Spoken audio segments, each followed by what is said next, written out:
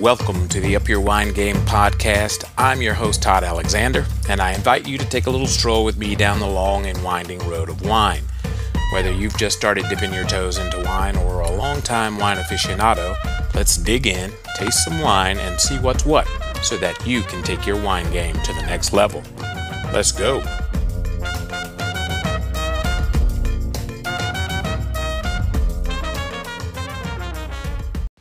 Hello, and thanks for joining me today. Today we're going to talk about cellaring or aging wine or putting together a wine collection.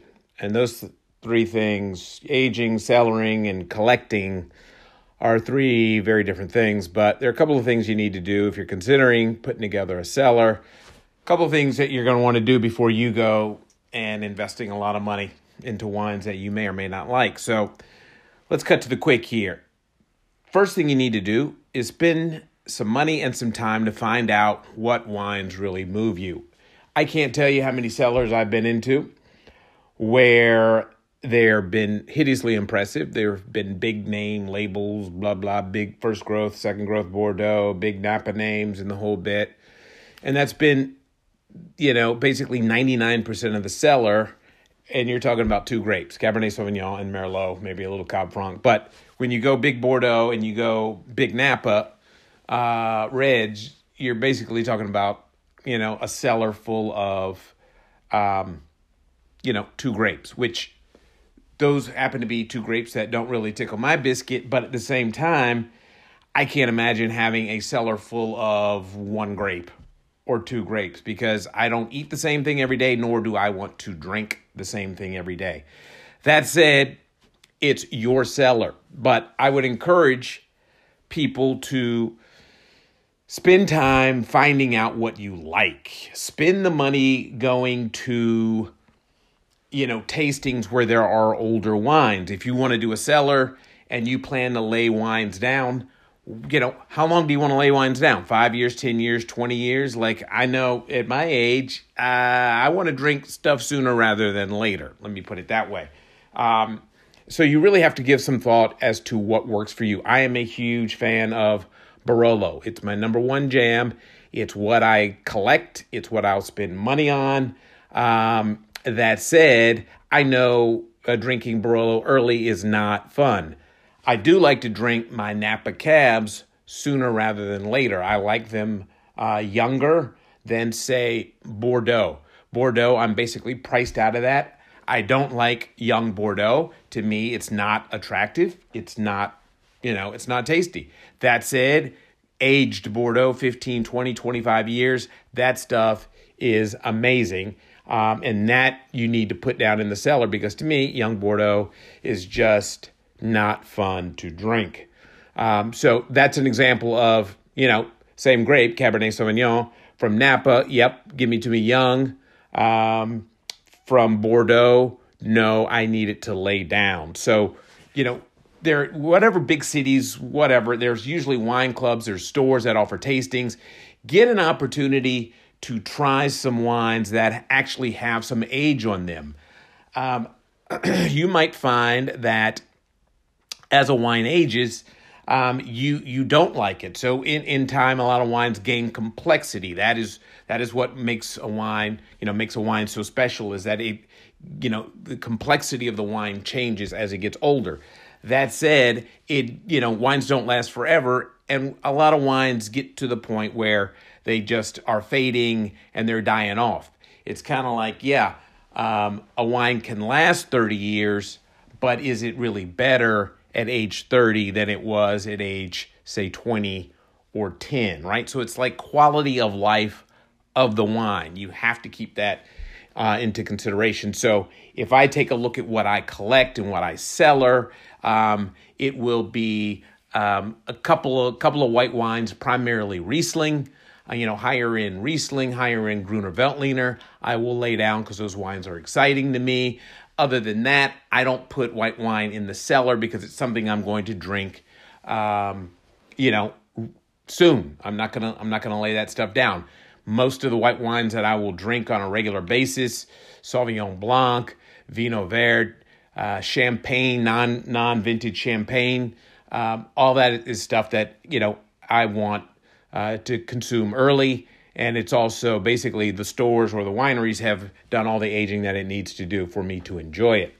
But when it comes to reds, Brunello di Montalcino needs time. I like mine 5 to 10 years. A lot of people like it, to be older than that. But again, you got to find your sweet spot. So take the time to find the age of the wines and where your mouth is you get the most enjoyment out of it. Because, too many times I've had wines that are like, oh, this is a 19 blah, blah, blah, and the wine's old. And it's like, yeah, you know what? It's old, but it's fading. It's dying. Like, I'm not really digging on the almost dead flavors that are going on here. And that's cool that it's old and it's a cool experience to taste those flavors, but not really turning me on with the, 1 foot in the grave scenario on those wines. So again, take the time to buy some older wines, go to some tastings where they're offering some older wines so that you can see what your wines that you want to buy now will taste like down the road. Also, I would encourage you to just taste a lot of wine so you can find the grapes that really do it for you.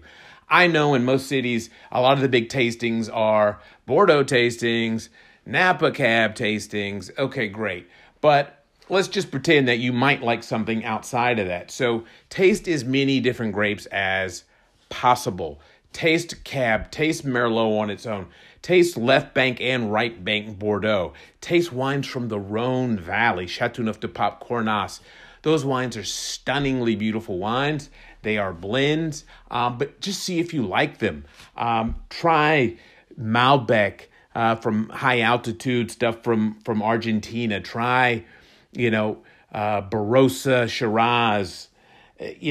Try Ribera del Duero and taste those against Rioja, right, from Spain. And taste some of the Douro wines from Portugal, not ports, but the still wines that come from there. There's so many banging wines out there. Taste Pinot Noir from Burgundy. Taste Pinot Noir from California, Oregon. Taste Syrah from Washington State. I would just encourage you to really taste as many different grapes from as many different areas, regions as you can. And that is how you start to form a palette of things that immediately turn you on and things where you're kind of like, I'm over it. I'm kind of bored with it. So try a bunch of different stuff. And then aging versus cellaring. If you're going to have an area in your house, whatever, to lay wines down, that's great. You just keep in mind, 95% of the wines that you go to the grocery store or your wine store to buy, they're ready to drink now. So everything you buy probably is not meant to age more than 2 to 3 years, probably most of it before that. If it's a big wine that needs time, buy in, I usually buy bottles in groups of 4. That way I taste it now, and then I taste one of the 4 bottles now. Then I get an idea based on that of how long I'd like to lay it down. And then I'll, if I'm guessing it needs another 3 to 5 years, then maybe 3 years from now, I'll taste another bottle. And I'm like, oh yeah, it's in the sweet spot, and I'll drink the rest of it. Or I'll say, oh, you know what, it needs a little bit more time, so I'll lay the other 2 down. Or in a rare occasion where it's like, oh my God, this thing is fading fast, then I, have some friends over that aren't into wine, and boom, we get to the bottom of that very quickly. But it's kind of important to look at your cellar, if you will, and then don't buy a bunch of wines that are going to mature at the same time. Otherwise, you're going to have, hell, I don't know, whatever the size of your cellar is, everything's ready to drink at the same time, and then you're going to be throwing a lot of dinner parties or just sitting around with, takeout pizza with, an $85 bottle of Châteauneuf-du-Pape, which might not be the best food and wine pairing combination. That said, great Châteauneuf-du-Pape goes with anything. It is the occasion. So again, aging versus cellaring. Cellaring is just a good place to house the wines. Not a lot of light. You want a little humidity. You want to keep it cool. Not a lot of movement. But aging, you really have to take a look at the wines that you're buying.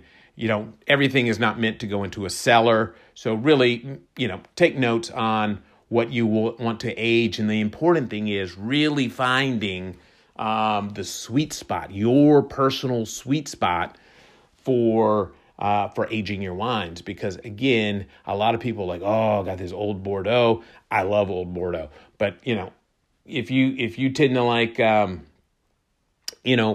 early cabs, that's where I go to Napa. But a lot of people are like, oh, I like, older Napa cabs, which clearly are not my jam. But again, it's your cellar, it's your money. Take the time to find out what wines you like and finding the sweet spot. That's the fun part, is kind of finding the sweet spot for those wines and how they work for you. Anyway, try to make these all like 10 minutes or less. So again, if you have any questions, hit me up at todd@upyourwinegame.com. And until next time, take care, drink well. Thank you for joining me on the Up Your Wine Game podcast. Don't forget to sign up for your free cheat sheet at upyourwinegame.com. And do me a favor and leave a comment on iTunes. If you have any questions, comments, concerns, reach out at todd@upyourwinegame.com. In the meantime, take care, drink well, and be safe.